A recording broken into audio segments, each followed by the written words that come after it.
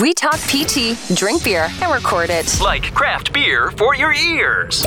This is the PT Pintcast. All right, this thing's telling me we are live. Hello, and welcome to the show. This is PT Pintcast. We're going to get underway, but first want to say thanks to our friends from your CBD store. CBD was something that came up on an episode not long ago.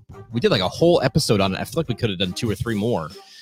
It's something that your patients may be checking out on their own. It's not something you're going to be prescribing as a physical therapist, right? But it's something that they might be taking or interacting with while they're in your care. And we've asked people, like, how much do you know about it? And a lot of times we get like just like a blank stare, like a lot like this. Like for the podcast audience, that was me just staring blankly at the camera. But so you want to feel confident when you're talking about this, right? Or you want to have the latest information. The problem is there's a lot of information out there. I don't know if you've Googled something lately, but the internet is in fact getting bigger every day since I started this show 52 seconds ago. It's gotten bigger. That's why you have a resource like CBD RX for you. So check out that website. It's headed up by a physician, cutting edge stuff. They've got the details. So go to the website, check out their resources.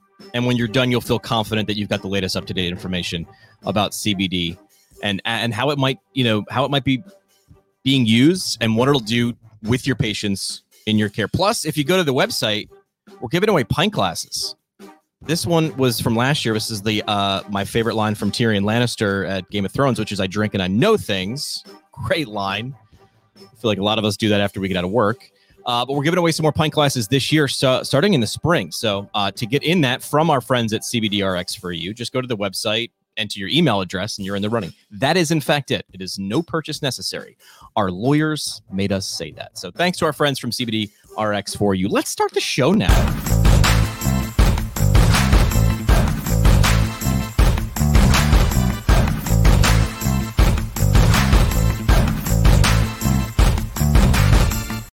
It's a very intense introduction we've got there for 2021. What's up? My name is Jimmy McKay. We are kicking off the show officially now. It's PT Pintcast, a show that, saves physical therapists from missing out on amazing insight, remarkable ideas, and motivational stories in the world of physical therapy. See, I can read along with the screen. Make sure you check us out on all the socials at PT Pintcast on the major social platforms, except Clubhouse. I mean, I signed up for the account because I wanted to make sure I got the name, but I have no idea what that is yet. Someone needs to call in or email me or DM me. It sounds like a bunch of people yelling at each other. So it sounds like a bar, right? It's just a bunch of people like kind of screaming in a chat room. We had these back in the day, but it was just like chat rooms where we just chatted at each other. So maybe I'll figure that out, what Clubhouse actually is. But anyway, Twitter, Instagram, Facebook, that's really where we usually hang out at PT Pintcast. I'm excited today. Met one of our guests in a bar by accident, not on Twitter, not on social media, in an actual bar while I was still in PT school. So it was kind of a cool interaction, one of those like weird just happenstance things. So let's bring in both of our guests today, both vestibular physical therapists at Balancing Act Rehab, providing vestibular telehealth treatment. They are also no stranger to this environment, host of their own podcast called Talk Dizzy to Me. I get that song, like the Jason Derulo song kind of in my head. I feel like that should be your theme song. Reach out to Jason Derulo immediately, if not sooner. Let's welcome in our guests, Danielle Tate and Abbie Ross, to the show. Let's get them in here. There we go. Ladies. Hello there. Hey, Jimmy. How are we doing tonight? Excited to be here, number one. Always say that. This way the host is kind to you. Excited to be here. Funny story, Jimmy. I met Danny in a bar too. What? Oh, there's a weird theme going on here. I'm starting to feel a little self-conscious about my drinking ability. Listen, that just means I'm telling you, like, and I've said this before. So people are like, "Oh, I get it." Like, you know, everybody, like, a podcast kind of blew up in 2017, 2018, right? That was kind of like the hockey stick, and I feel like everybody just picked like garden gnomes or gardening with a beer, and that was like the thing to do, right? But really, if you look at it, you're telling people what kind of vibe you want. It's not really even about the alcohol, right? I mean, you could drink cheaper at home. Why do you go to a bar? You go there for the human connection because these random people, I don't want them in my living room. So we'll meet in a public house, which is what a pub is. And then we can chat. And then I can leave you there if you're too weird. And I can go into my house. So like you guys meeting in a bar. I mean, if you've been to a PT conference, that's where the magic happened. I'm sorry. Well, It's the networking hour, right? Yeah, that's where we actually met with CSM in 2019. So we were just chilling after that and bumped into each other, found out we both love vestibular therapy, and it's been a cool road ever since. Where was 19? They all blur together for me. DC. Yeah. Yeah. That was the cold one, right? Really cold. That was super cold. Hence why we were drinking margaritas. Yes. Why not? Yeah. And that's my town. I mean, I went to PT school in Arlington and I was super excited when I went to DC, but it was in like February and I was like, ooh, that's going to taste bad. And then I think we had some like weather issues, but I always love CSM. I mean, hey guys, CSM in full swing right now, not having the same feel, but I will give a nod to APTA. Like I've been hearing a lot of positive feedback online from people, people taking the courses, not necessarily the speakers. And they're saying, hey, great job in pivoting. I'll tell you, like flipping something that size virtual. I don't even want to start to wrap my head around how hard that was. Oh my gosh. I mean, well, Abbie and I were working with the Vestibular Disorders Association this year, and we held our first ever conference. We wanted to do it in person, did not work out, and we ended up having to do it virtually. And for as small as the conference was, for going live, it was rough, man. I mean, the amount of technical difficulties involved with that and getting everybody on board was not an easy thing to take on. So props to the APTA. There's logistics. There's technology. Give a nod. If you find out somebody in your state chapter, local, state, national chapter works in putting on a conference, buy them a drink.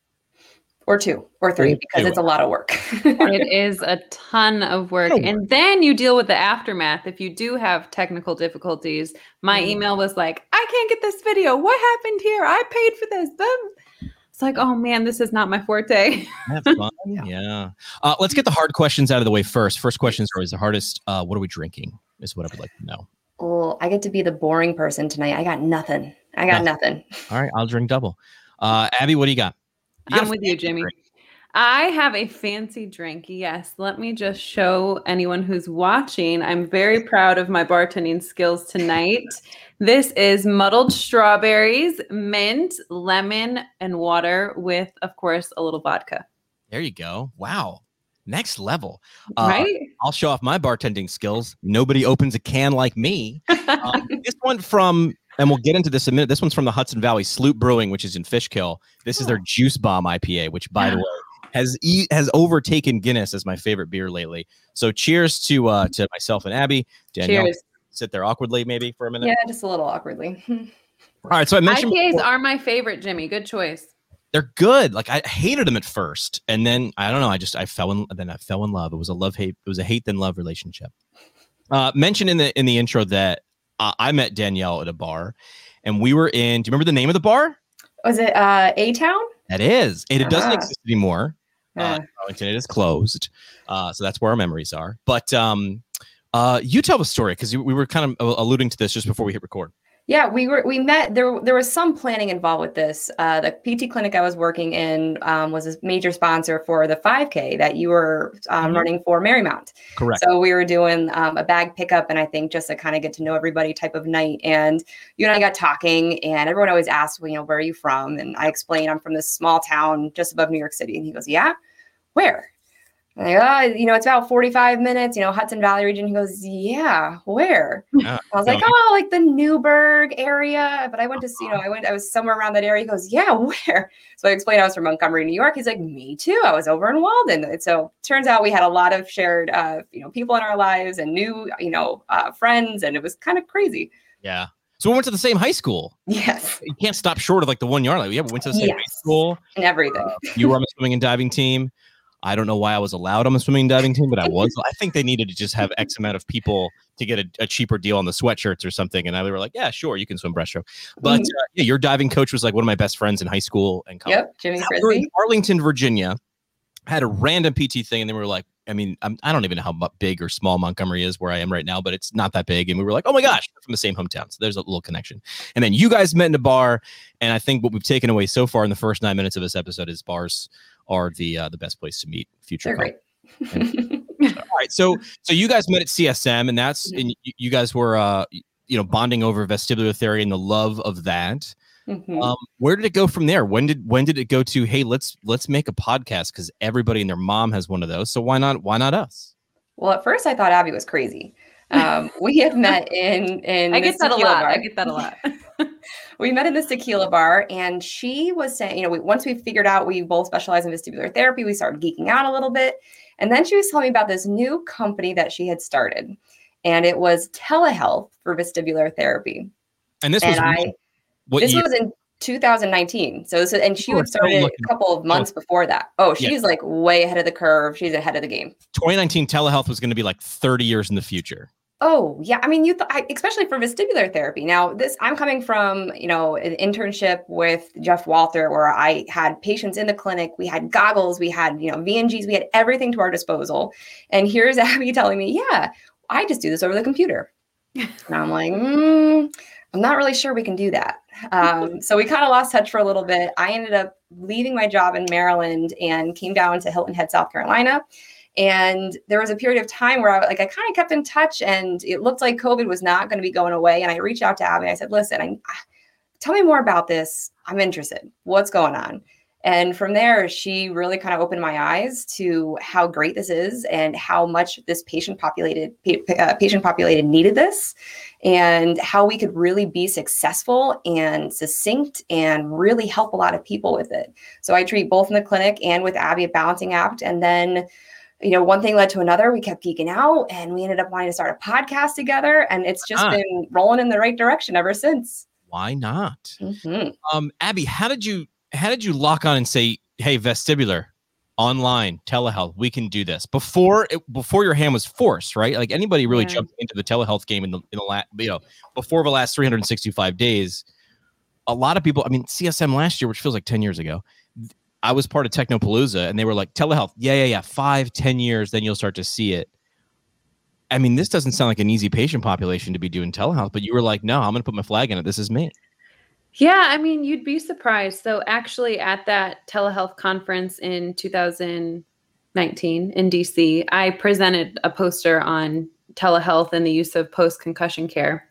And I remember feeling, there were some bigger names that were coming up to my poster and basically looking at me like I had 12 heads, probably the same way Danny looked at me when we met at the bar that night. But regardless, I kind of got used to that feeling because anyone I would talk to, they had never experienced virtual care yet. So they were very confused.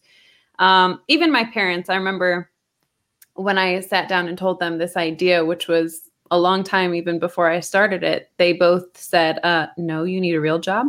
And that's that. So I started it because I left New York City. I worked at NYU at the start of my career. I moved to Florida, and I was really, really unhappy with the care that was provided at the place I worked at here. They needed someone in vestibular, but I just wasn't happy. So I basically quit overnight and started my own clinic virtually. The reason I knew it would work was because pro bono, when I moved to Florida, I had a colleague reach out to me from NYU and say, hey, I've got this friend of mine. She's more like family. I need her to see someone. She's got nobody. Can you please just see her somehow? I don't care how you do it. Just see her. So I ended up seeing her, again, pro bono via FaceTime, actually. And I realized this is actually way easier than I thought. And the reason it works is because in the vestibular world, so much of the magic happens in the client's home. So what you do in the clinic is important, but it's really the meat and potatoes of vestibular rehab happens in the homework that you provide or the program that you provide for them to do within the home. So why can't we start in the home, actually in the home? We can see their environment. We can see what they're capable of, what they're having difficulty with. We can have them show us things in real life versus just in the clinic and then translating it to the home or their real life environment. So it actually works really well. I want to stop you right there because there's a lot I want to make sure that I don't miss, and I want to make sure that the audience catches. Number one, how did that make you feel when a lot of people were looking at what you were thinking about doing and they were like, you got 10 heads? Like you were like you had that feeling. Why'd you keep going? At a certain point, you just don't really care. Yeah, but there had to be like, I believe in this more. Oh, yeah. More than you disbelieve in that. For sure. And the reason why was because I saw that it worked. Had I not tried it or had that one experience failed, I probably wouldn't have gone as hard as I did to start my business and, create the virtual care, but I knew it worked.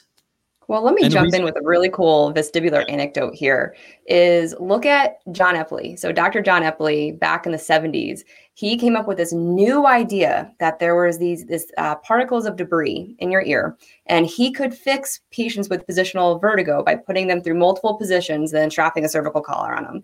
His own medical professionals and his colleagues thought he was nuts. They tried discrediting his research. They wouldn't let him present at conferences. They tried revoking his medical license. And now you say the word vertigo and the first thing out of people's mouth is, oh, try the Epley. Yeah. That's a really good point. That just rings true to hand washing. It was a great Mike Rowe podcast about the people who were like, I think hand washing is the thing that surgeons should be doing, and medical professions were like, what are you talking about? Like, I think there are these things called germs. And the reason I stopped you there, Abbie, was we did an episode a couple months ago, end of 2020, with a guy who was like, I moved from Pennsylvania, from Northeast Pennsylvania, actually where I was in radio, not far from where I grew up here in the Hudson Valley. And he's like, I moved from Pennsylvania to Vermont. He's like, I wanted to be a snowboard PT. And I said, and this was unplanned. I did not know this in the interview prep. I said, what was the thing that gave you the guts to go, I'm going to do this? Because he had no connection, family or friends in Vermont. But he was just like, that's where snowboarders are, and I love snowboarding. And I said, what gave you the permission? And he said, and this warms the cockles of my heart, he's like, I heard too many people on your podcast say I wanted to do something, and then I did it, and it worked. Okay. And to me, that's what I've said all along, is the definition of success. When someone hears something on the other end of this microphone, I can't believe that people actually listen to this, and they go, I listened to that, I got value, and then I changed my life. That blows my mind. So someone listening to this right now, I mean, I'm getting a little, all the hairs on my arm are standing up. It's like someone listening in 3 years might DM me and be like, guess what? Guess the crazy connection I made. And I just sit there and I go, like that Gene Wilder meme. And I'm like, tell me more. I'm like, tell me, because I want to hear that. All right. So you did that one FaceTime and you're like, whoa, this was easy. And I helped someone. And now geography doesn't matter. That's what, that was the thing that was the moment that blew my mind from radio to podcasting was, instead of me having to stand in Wilkes-Barre, Pennsylvania and only affect 700,000 people, geography now no longer matters. Right. It's the patient care. And that's a big deal. If you're really good at what you're doing, and people, like you said, your colleague was like, please help this person. Please, please, please. And you did. That's a big, all right. So you kept going. What happened next? I mean, just that alone is really rewarding, right? She thinks she is lost. She doesn't have the healthcare she needs. And then you FaceTime her a few times, a few times a month. I think we only met like 4 or 5 times and she was on the right path. But I also wanted to say that, when you work in a clinic such as NYU, you have people coming to you from all over the place. So I think the furthest patient that I treated came from Thailand, which is ridiculous. You have vertigo and you get on a plane. They were Thai living in New York, or they flew to New York? They flew to New York for care. Wow. Yeah. Crazy. Yeah, crazy. But I also had regular patients fly. I remember one person I had come from Florida weekly. And I was just like, this is absolutely ridiculous. I mean, I wasn't going to turn away the care, but I just thought it was crazy. So if I can teach this person what to do virtually, I'm not only saving them their family member from having to accompany them because they're symptomatic, the exacerbation of symptoms just commuting to an office in New York. We know how that goes. New York, and then also just time. I mean, the ability to provide virtual care allows so much more flexibility for people who still hold jobs, who have mom and dad duties. For me, even with work, getting to an appointment is hard. And I actually get annoyed if I can't do it virtually. we're open during working hours. And when do people work? It's in the name. It's working hours. That's what I was going to ask you next before you brought that up, which is like, what are the cancellation? Like, do you track that, or just how does it feel like anecdotally? Like, hey, people cancel less. They show up like, is their show rate like higher? Like, what do you feel? In the vestibular world, it's a little bit different because symptoms fluctuate. So the only real cancellations that I get that stand out are the ones where they're just too symptomatic that day, or it's, they just aren't up to it. Right. Right. Usually I will still encourage them to come to the appointment because there's some way I can help them, even if it's trying to get their symptoms calmed down. But it's more symptom based than I don't have someone to help me get to the appointment, or the train didn't come, or transportation didn't show up on time. You don't get those excuses anymore, or those reasons, I should say. So yeah, I mean, and they get to choose their time, right? So I have way more flexibility as a clinician providing telehealth. I'll usually say to the patient, what time works for you? And I'll try to make it work on my schedule versus, we have 11 a.m. on Friday, the 27th, and that's it. Right. So more flexibility. I mean, that's the word. And people are used to that. You're demanding it, right? Because as soon as there's technology that exists that allows you to pick your own time, the audience, the patients, they demand it, as they should. Mm-hmm. All right, so we talked a lot about the delivery of care, but let's get like really, let's drill down a little bit on vestibular care. When someone says vestibular care, let's go macro. What does that include? Danielle, I think I remember this like back from when we first met. Like, this was you all along. You're like, I'm doing this part. And I think I was like a second year PT student. I was like, I'm going to be somewhere in PT. I have no idea where. You're like, I'm doing this. And you'd only been graduated for a couple of years. You're like, I'm doing this. So when someone says vestibular care, kind of like, give us the macro view of that. Well, the interesting thing is there's a lot to do with vestibular rehab and care. So this could be anything from simple BPPV, where you've got dislodged crystals or otoconia in the inner ear and patients get dizzy with changes in position. But now this also encompasses post-concussion and post-concussion symptoms. This includes migraine. You can have neck-related dizziness or cervicogenic dizziness. Vestibular therapy can even just include somebody suffering from balance dysfunction and decompensation because they're not moving, which we're seeing a lot of with COVID now. People who might have had a vestibular issue way in the past, compensated fine on their own, are all of a sudden now feeling these symptoms because they're not active, they're not moving, they're not stimulating that system to stay strong, so it's getting weak. So you're looking at either maneuvers for BPPV, benign positional vertigo, or you're looking at exercises to help engage the brain and the eyes and the ear to kind of get back online with one another, or even just teaching someone how to stand up straight again. It's absolutely amazing to see the variation among patients, which makes it a little difficult. Every single vestibular patient that walks in the door is going to be different. And they could be different from visit to visit. They might not present. Just this week, I had a gentleman come in. We treated him for right posterior canal BPPV. It was fine. He was home for a couple of days, took a fall, hit his head on the floor, and ended up with BPPV on the left side. So, everything's not a given. You can change completely, 180 in 2 visits. Yeah, I remember when I was doing my last rotation at an outpatient clinic, it wasn't rural, but it was, kind of one of the only clinics for a couple of miles. And we'd get some vestibular. And I remember just thinking, whenever I'd see that on my schedule as a student, I'd just go, okay, here we go. I have no idea what's going to come in. That's when I met you and you were like, I'm doing this. I was like, she seems super confident. What's her email address again?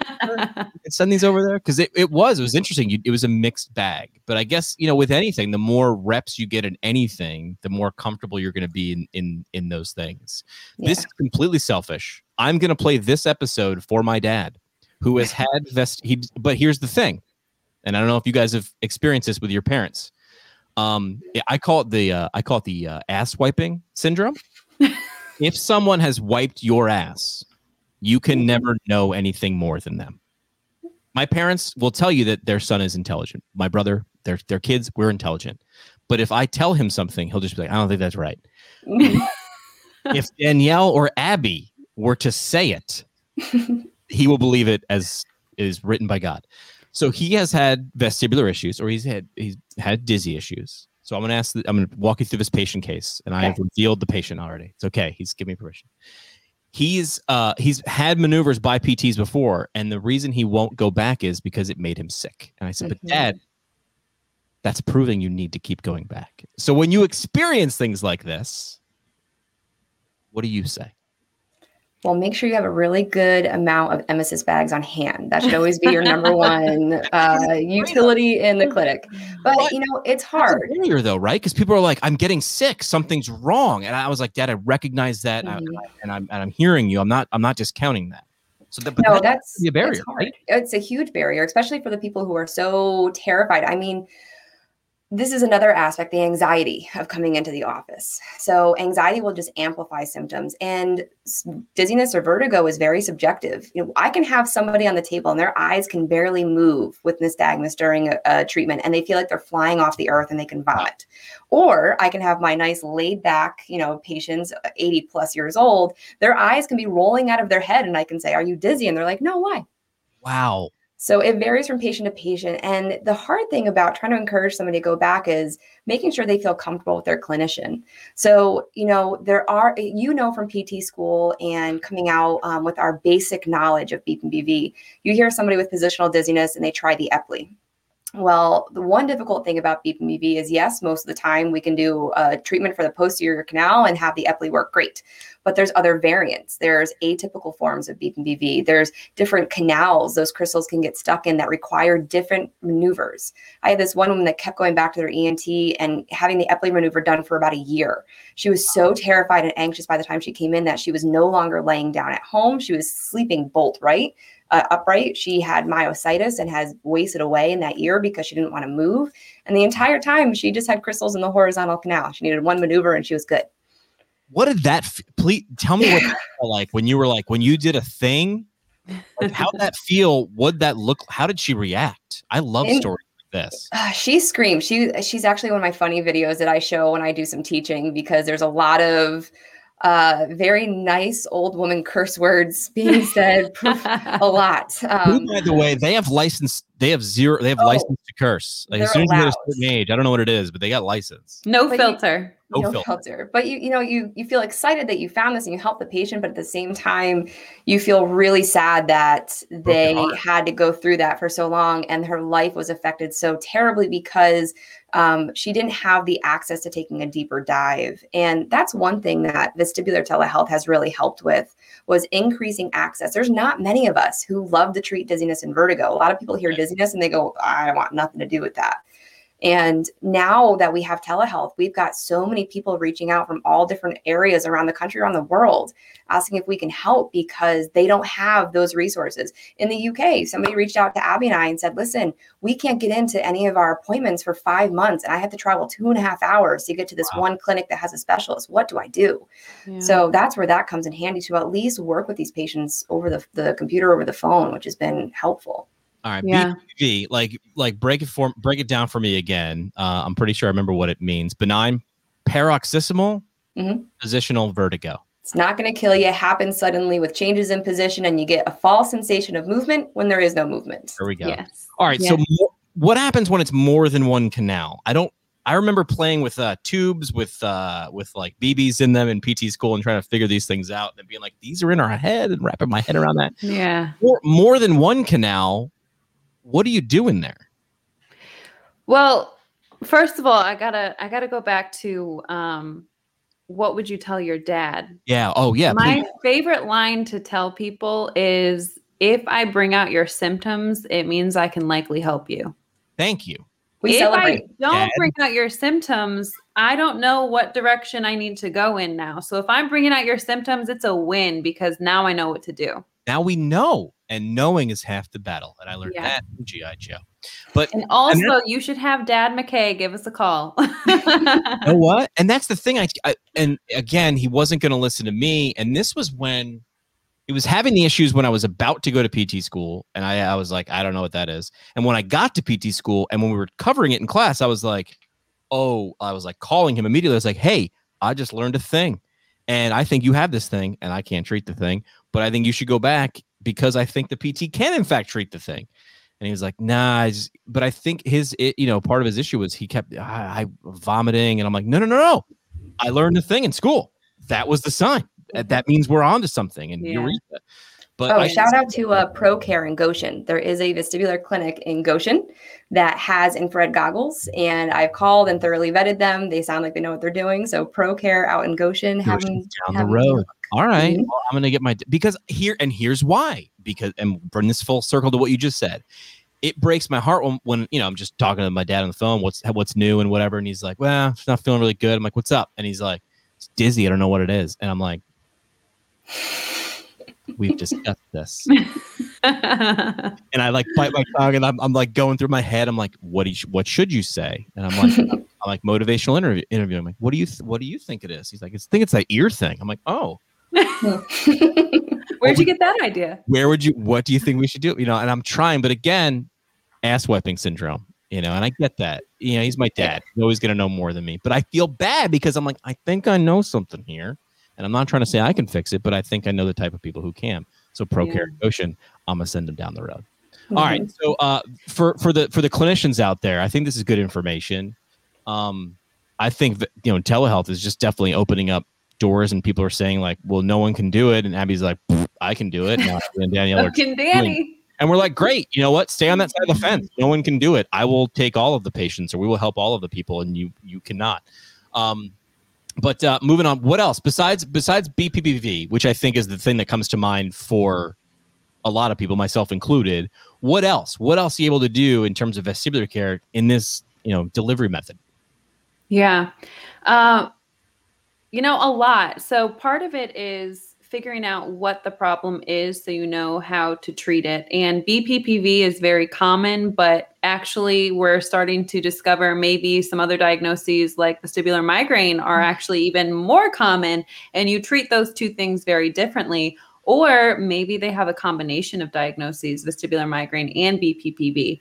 And to touch on your question before, because I never answered it, bilateral BPPV or multi-canal, I have not seen that many cases, but my preference as a clinician is if I suspect maybe both sides, I will treat one and see how it responds. And then if something is still present on the other side and I suspect it, I will go ahead and treat that.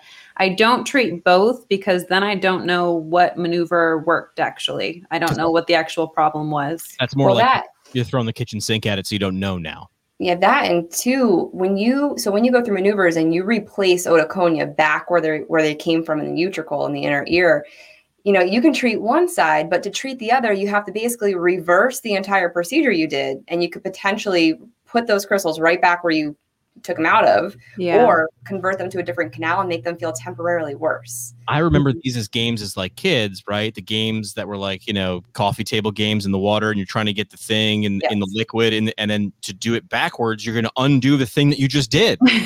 Yeah. It's literally exactly that simple. And by the way, as therapists, you can't see the thing that you're replacing. Like, we can't see inside of the skull. It is not, in fact, transparent. But you're constantly using assessments, symptom provocation and reports from the patient and nystagmus, and those are all the things that you have with you. Yeah, your eyes are basically a window into your inner ear. So if a patient presents with nystagmus, we have a really good idea on where the problem is just based on the eye movement, which is really crazy to think about. It is crazy. When I learned about it in PT school, I was like, hang on a second, what? Yeah. Yeah. And then, go ahead, Danny. Oh, I'm going to say that's huge.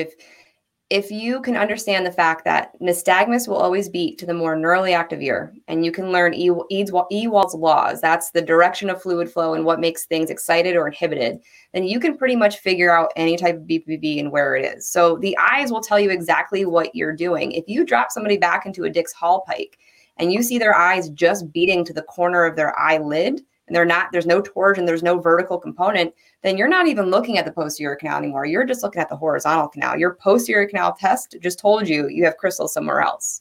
So just being able to look at a patient's eyes is really all you need, and to listen to the patient's subjective symptoms. So let's go to this.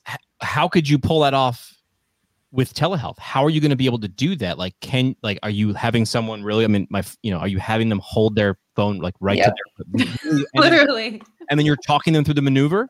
You should see all the weird patient videos that I get from patients, because they'll text me like, I'm dizzy. I'm like, send me a video. And they know to have this up to their eye while they do their laying down. And I have all these really weird eye videos from people. So you have to have very good communication skills in terms of, okay, I would like you to do this and this while you're doing this. The communication has improved crazy because what you do in clinic, you can guide people with your hands. Correct. Now, position is so important because we have to base it on the anatomy of the inner ear. So if I tell this patient the wrong position, I might be actually making them worse or feel worse or just not getting the job done that I need to get done. So your communication skills with telehealth have to be really good. But also, especially for the first appointment, I try to get people to have someone with them to help with being the cameraman or woman, because think about it. If you are holding your phone and you lie back into the position I need you in and your whole world starts spinning, holding your phone is going to be the least of your worries at that point. So, I mean, even if a patient drops their phone, let's say, and I can't see, just based on their symptoms, right, I pretty much know what's happening. But, to touch back on what we do in vestibular care, one of the major things I think that we do, and probably the most important thing outside of treatment, is education, because so many people have no idea that their vestibular system even works, let alone plays such a massive role in their everyday life until they get symptoms. But once you start to explain what's happening, it's like this light bulb goes off in their minds like, oh, okay, this makes sense. I've never heard of this. I had no idea, but now I understand. And automatically you'll see people just start to relax. Mm-hmm. Yeah, because they're seeing the person in front of them saying, hey, I might not know exactly what this is right now, but I understand these symptoms. Does this sound familiar? And you're asking questions that you assume the answer is going to be yes, or yes. Okay. And they're saying, all right, I'm at least in front of the right professional, right? Yeah. We might not solve this in the next 5 minutes, but I'm, like you mentioned that woman earlier, for a year going through that. I mean, I would love to watch videos like that where people are like, I've been suffering. You don't want to watch video, but you want to say, hey, we found the thing. I don't want to brag or anything, but Danny, I was at Copperfield's bar in Montgomery, which is the only bar in our town. That's where you know how big your town is when there's one bar. And I explained to a local police officer what was actually going on with a roadside sobriety test. He brought up he had just been giving a roadside sobriety test to someone. I was like, very interesting. Do you tell me why that worked? And he's like, but if they can't touch their nose, it means they're drunk. And I'm like, why? Why does it do that? So he's like, they told us to do with the nose if they can't touch their nose. I'm like, no, I understand. I understand what a nose is and what a finger is, but why? And so I did a little patient education, but officer education on vestibular issues and somatosensory and visual in terms of playing into the. I was like, I don't want to brag or anything, but I know all about it. They also actually look for nystagmus, whether they know that's what they're seeing or not. Really? Do they train them on that to look into the eye to see that? Yeah, so they cool. do visual tracking, and I think they hold so that they can see if any nystagmus comes out. Is that right, Danny? I don't know the sobriety test that well. They'll do like a smooth pursuit and they'll do holding. Yeah. But Jimmy, I mean, you might have heard about this, but when you get the spins, if you had a little bit too much to drink, right? That is actually alcohol changing your inner ear, your vestibular system. What? Yes. So think about it. Your inner ear has 3 little sensors at the end of your canals. Right. And these sensors are like billows. They change direction based on angular velocity of your head. So those only move because the fluid around it moves, but it's got to be equal density to the fluid around this little sensor. Okay. When you drink alcohol, it gets into the endolymph that fills the inner ear and changes the specific density. Now, all those little sensors float. And when they float, you get the spins. So when you drink alcohol, you're changing your inner ear. That's what happens when everything starts to go. That's vertigo. That's true vertigo. Let's go a little deeper. Danielle, why do I feel better when I get that I put one foot on the floor? So this is perfect example for a lot of your vestibular patients. Think about this. Somebody with the vestibular dysfunction, one, doesn't like having their eyes closed. They do better if they just look at the horizon, right? They're like, as long as I look at that dot when I balance, I'm fine, right? Or they have to be able to put their finger on something. They've got to touch something. If they can increase somatosensory reaction to their body, they can ground themselves. They're using other systems to help their balance if their vestibular system's going crazy, right? So when you're drinking, when you're not feeling well, when you've got the spins, you want to ground yourself. You always want to sit up a little elevated, about 30 degrees, because that's where your horizontal canals are situated. And you want to increase your somatosensory. So you want to put your foot on the floor and you want to stare at something. And that's what kind of calms things down. And that's why you feel terrible when you close your eyes. But now imagine this in the clinic with your PT patients. So say they've got somebody with vestibular dysfunction. They just want to be touching something. They want to be laying down. They want to have their hands on something.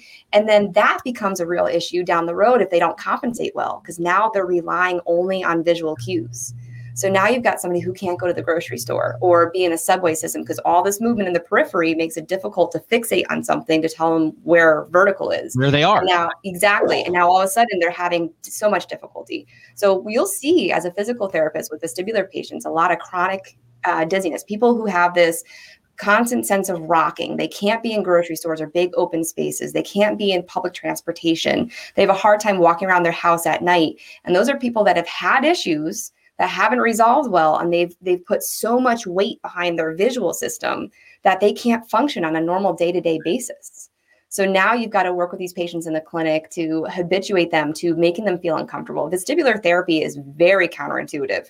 We want to put you into a situation where you feel symptomatic, and people usually steer away from that, which is why they end up with prolonged symptoms. Yeah. Who was it? Was it Dale Earnhart Jr.?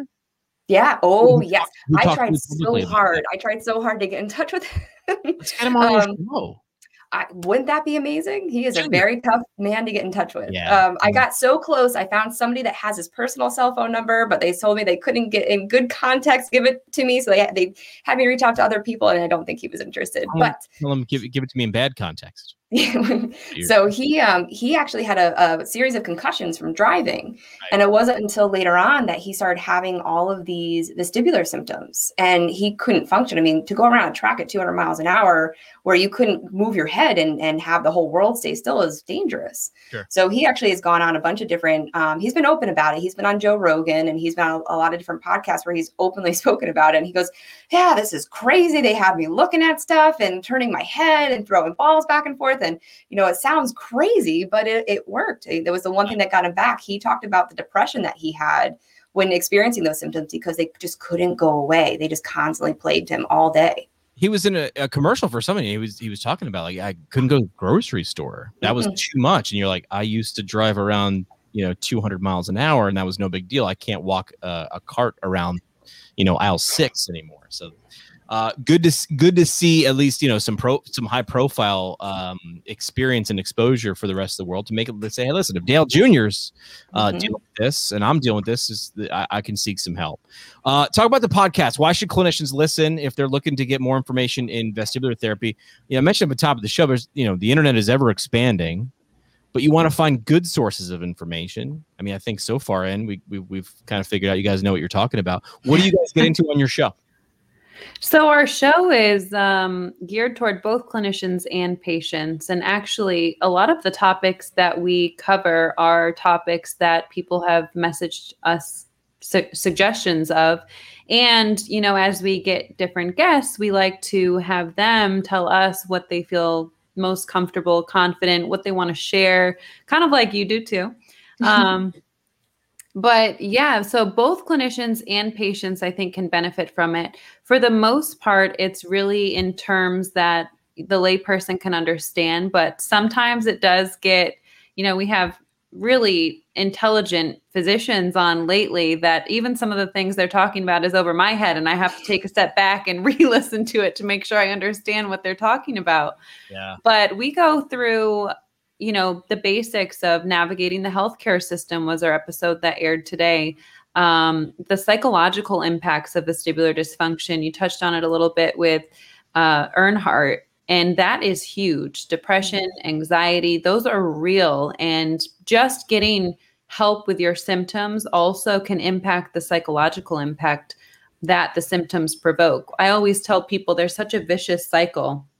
You get these vestibular symptoms, then these psychological symptoms come on, and it's a never ending. Yeah, exactly. It's a downward spiral until you can really manage both simultaneously. Right. Well, first recognizing that one is in fact affecting the other. Like that's the first step, is realizing that, hey, that one thing can affect the other. And you're like, yes, if you can buy in on this, we've got a chance here. Yeah. We try to cover a lot of topics like that where we get into like the patient perspective of things, right? Because patients, they should be your number one focus. But then also as clinicians, like this season, we've really kind of gone out with a bang because we've gotten some really top level guests, I think, with Dr. Tate. We've had Jeff Walter on a lot. Next week is Sue Whitney. We had a conversation with Sue Whitney on some controversial topics in the vestibular field. But we do get technical for our clinicians out there. We talk about, we had atypical types of BPPV with horizontal canal. We're working on getting Dr. Janet Helminski on, who did a paper at CSM a couple of years ago about this really cool new form of atypical BPPV, which I actually just saw yesterday. We really geek out on the technical side, but we also have a great place for patients to come in. We had Sarah Renberg, who was destined to be a D1 hockey player for Yale.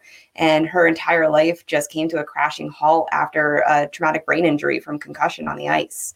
So we got a patient perspective. And Abbie, I think that was one of our most responsive episodes. People connected with her so well and loved her and was inspired by her.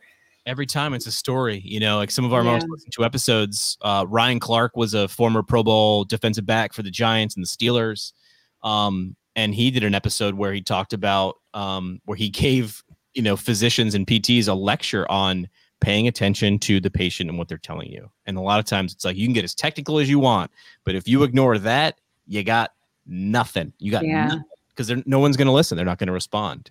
What have you learned from this is for both of you. I want each of you to answer independently.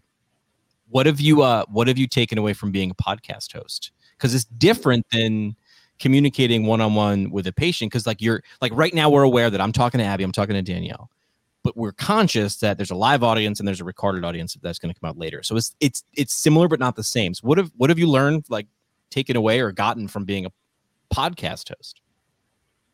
I'll start first. Okay, you go. I think the biggest thing is that you are actually learning as well. Whether it's that you're learning how to communicate with an audience you can't see, or learning how to prep for an episode, but also with your or with your guests, you're constantly learning. We don't know everything that the guests are going to say. We don't know the knowledge they're going to pour out into our audience. And sometimes, you're seeing us in real time react to something that's new to us too, which is beautiful, especially because Danny still works sometimes in the clinic, but I miss that camaraderie of having my office mates who I can bounce ideas off of. I do constantly text and call Danny if I need to have a clinical discussion, but having the podcast is a great way to stay on top of your vestibular research and knowledge and best practice, all of that. So that I think is the most, the biggest takeaway for me with the podcast is that it's constantly, you're just constantly learning. And I love that. I tell people all the time, there's some technology into it, but the barrier to entry for a podcast is low. And people are like, well, if anybody can do it, where's the magic? I'm like, it's first of all, it's spoken word. It's what your brain is wired to do. It's what our ancestors did around a campfire. And if you do that well, if you're conscious of, that's why I always tell people well, do I have to present or prepare? I'm like, it's conversation over presentation. Our brains are wired to ignore presentation. If you can tell someone's reciting, we zone out. I go right to my phone. I'm like, you're reading. I can read fast. I'll just read this later.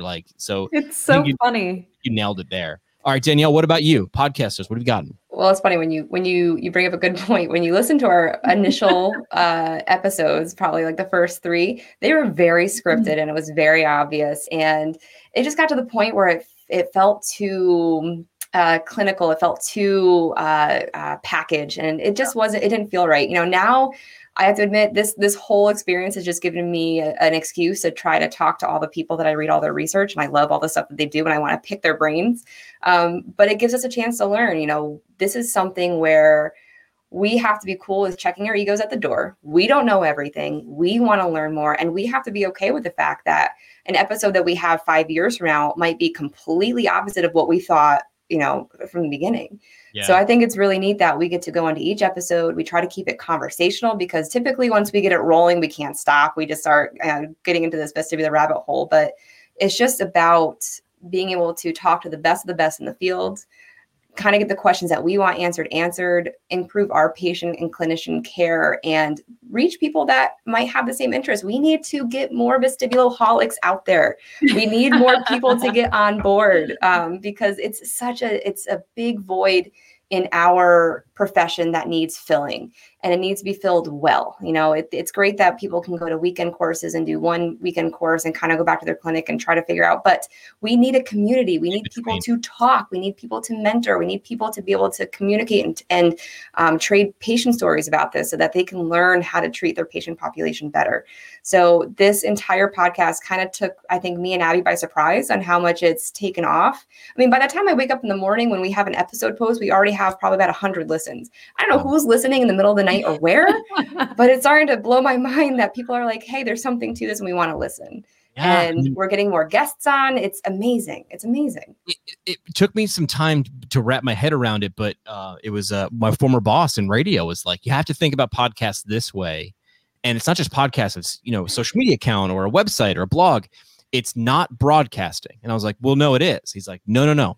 Broadcasting is standing somewhere geographically and hoping as many people near you can hear you. I was like, okay, well, podcast seems a lot like that. He goes, no, you are aiming for very specific people and you do not care where they are. That is narrow casting. He's like, you're not a shotgun anymore. You're a sniper. And I was like, oh. And the coolest part is the more stuff you put out there, the more your audience will find you. I'm like, that is, if I would give people advice, I was like, kind of what Abbie, we love this episode off. It's like people who, you know, knew more than you. And I mean, it's said that this is not possible and you can't do it. I'm a physical therapist radio DJ.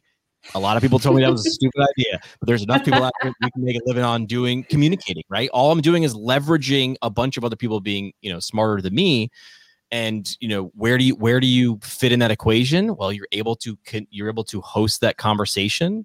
It's even better when you're not the expert because you can ask honest questions and go, hang on, I don't understand that. Do it again. Because the worst problem as a podcast host is when you're sitting there picturing, why didn't I ask that question? Because you're like, the audience is banging on their desk going, wait, ask that. Why didn't you ask that question? So that's the thing I usually tell people is ask the question. Check, as you mentioned, check your ego at the door and your audience will respect the fact that they walked away smarter than when they walked into your episode. And then they'll come for more.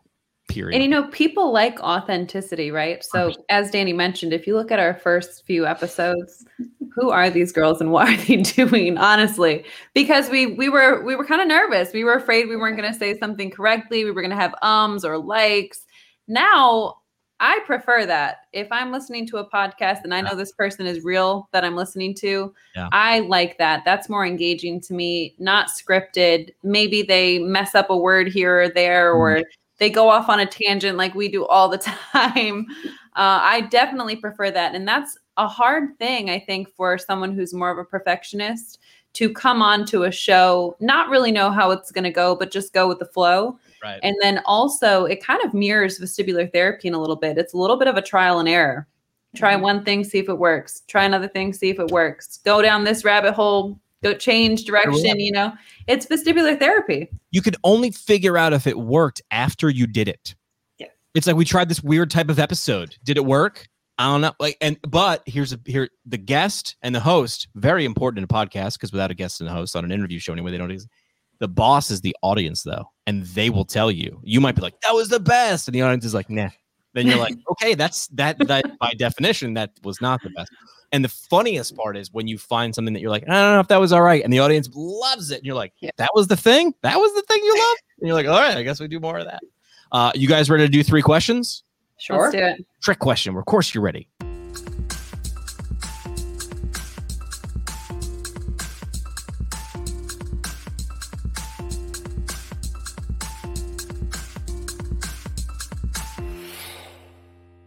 Three questions brought to you by our friends from Fusion Med Staff. Travel transparency. Look, you want to do what you want to do where you want to do it. I remember going through PT school, and some of the professors, I won't say who, said, oh, travel physical therapy, you got to be like 5-10 years in before you even think about that. Now we've got new grads taking on travel assignments and loving it. Tell people you get a license to drive. It says I can drive anywhere I want. You get a license to be a PT. I mean, you got to get a different license for every state, of course. But let your license take you where you want to go. And with true travel transparency with our friends from Fusion Med Staff, you know exactly what you're getting into, right? They want you to be happy doing what you want to do, which is being a great PT or PTA, where you want to do it, which is, I don't know where you want to do it. So find out more, fusionmedstaff.com. So first question is always a where question. We'll go Danielle and then Abbie. Where would you want it once everything is safe, because it's a COVID world and we're just living in it. Once everything's kind of real safe to travel, where's somewhere in the 50 US that you'd want to go that you just can't wait to go first? Oh, I want to go out to the West Coast. I haven't spent a lot of time out there, and I want to get out to either California, Oregon, Washington, somewhere along those lines, and just experience everything they have to offer out there. A very infrequent answer, Montgomery, New York. Not a lot of people. I'll just say. Angry Orchards right down the street. They know that. And they know where we're from. Abbie, where are you going once you can go? Okay, 2 places actually. One is home to see my grandparents. All right. The second one, I'm a big sunrise and sunset girl, so my answer was going to be Cali, simply for the sunsets. Sunsets. All right, I like that. Second question is a what question. This is how I beef up my Netflix queue or my podcast list or my reading list. What is something that you think the audience would get value from? It's a book, a movie, a podcast, something. Ooh, well, I can be a dork. I can say, go check out MedBridge. MedBridge has a lot of great vestibular courses. Jeff Walter just put a brand new 10 series course out on there, which I may or may not have a part of one of his little segments. You were in that one there. But it's really good. So anybody that's listening to this, thinking about getting into vestibular therapy, it is the place to start if you're thinking about it. I mean, that's where I got my inspiration to get into vestibular therapy, was when I had my clinical rotation with him after taking one of his courses. And it was just awesome. He's a wealth of knowledge. So definitely check that out. I cherry pick MedBridge presenters all the time for good guests, because I'm like, they vetted them. Okay, great. Now let's just learn from them. So obviously they can talk because they just did a MedBridge course. Let's get them on a podcast. Abbie, what's your what? What do you got for us?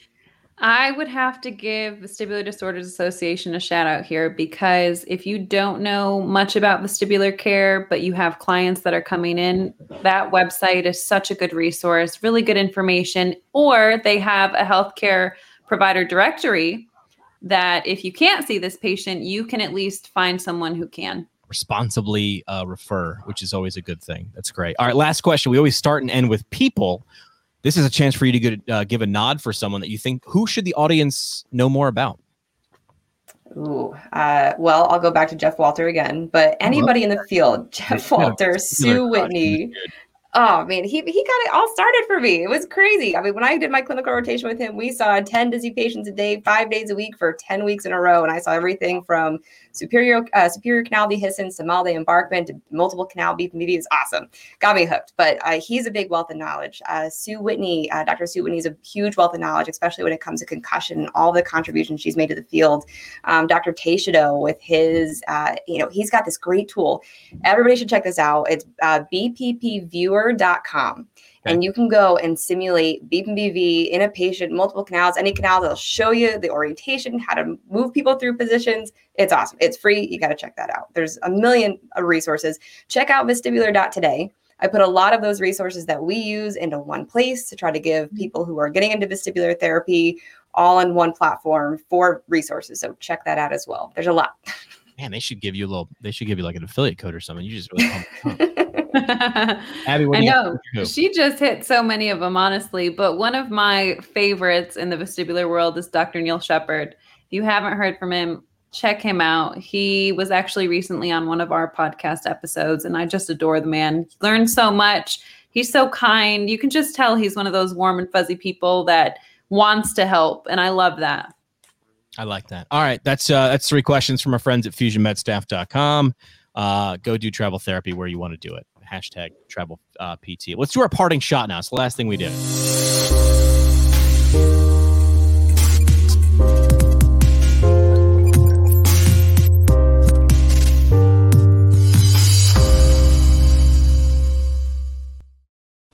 Parting shot brought to you by our friends from the Academy of Orthopedic Physical Therapy. I don't know why, but I always hit the of really hard. The Academy of Orthopedic PT. If you're looking to improve your orthopedic skills, where else would you start, right? The Academy of Orthopedic PT. A lot of people taking this kind of COVID time and improving their game, maybe thinking about going for that OCS. They've got a great resource called Current Concepts of Orthopedic Physical Therapy, which is, in fact, current concepts of orthopedic physical therapy. It's a great course, great prep course for that OCS exam. So if you want to level up your game, who better to do it with than the Academy of Orthopedic Physical Therapy? Find them online at orthopt.org. So parting shot, your last chance for like the mic drop moment, right? For like the last thing you want to leave with the audience. We'll go Danielle and then Abbie. What do you want to leave? What do you got? Parting shot. Go for it. Don't be afraid of vestibular therapy. Just get into it. Get comfortable with it because you see a lot of patients that have vestibular issues, whether they're there for that reason or not. Have the confidence. Get into it. Dive in. There are so many more resources now than ever before. Take advantage of them and just give it a try. There's not going to be any harm in it. Just try. Help as many patients as you can. There you go. Get into it. Abbie, good luck following that one with your parting shot. Go for it. I would say persevere because you will not know everything in the vestibular world. Even if you've been treating for 30 years, you will not know everything. It's constantly changing. And we didn't even know half as much as what we know today that we did 10 years ago. So persevere both as a clinician, as a patient. So much of what we do is trial and error, figuring it out as we go. And of course, you're doing that on a base of knowledge, but persevere. Persevere. Great parting shots. Again, the podcast, Talk Dizzy to Me. Go look at that for a resource. I mean, I love when people are like, I go for a walk, I listen to that podcast, and when I'm done with the walk, I've learned something. Who knew? Learning can be fun and portable. And that's what we've got for you guys. Keep doing what you're doing. I would love to, for the record, say, hey, listen, next time you guys got something you think our audience of general clinicians, right? So you guys are very niche in the vestibular world. Let's have you guys back like on a regular basis, and we can do more of these stories, and maybe we'll play some videos. I would love to play some videos.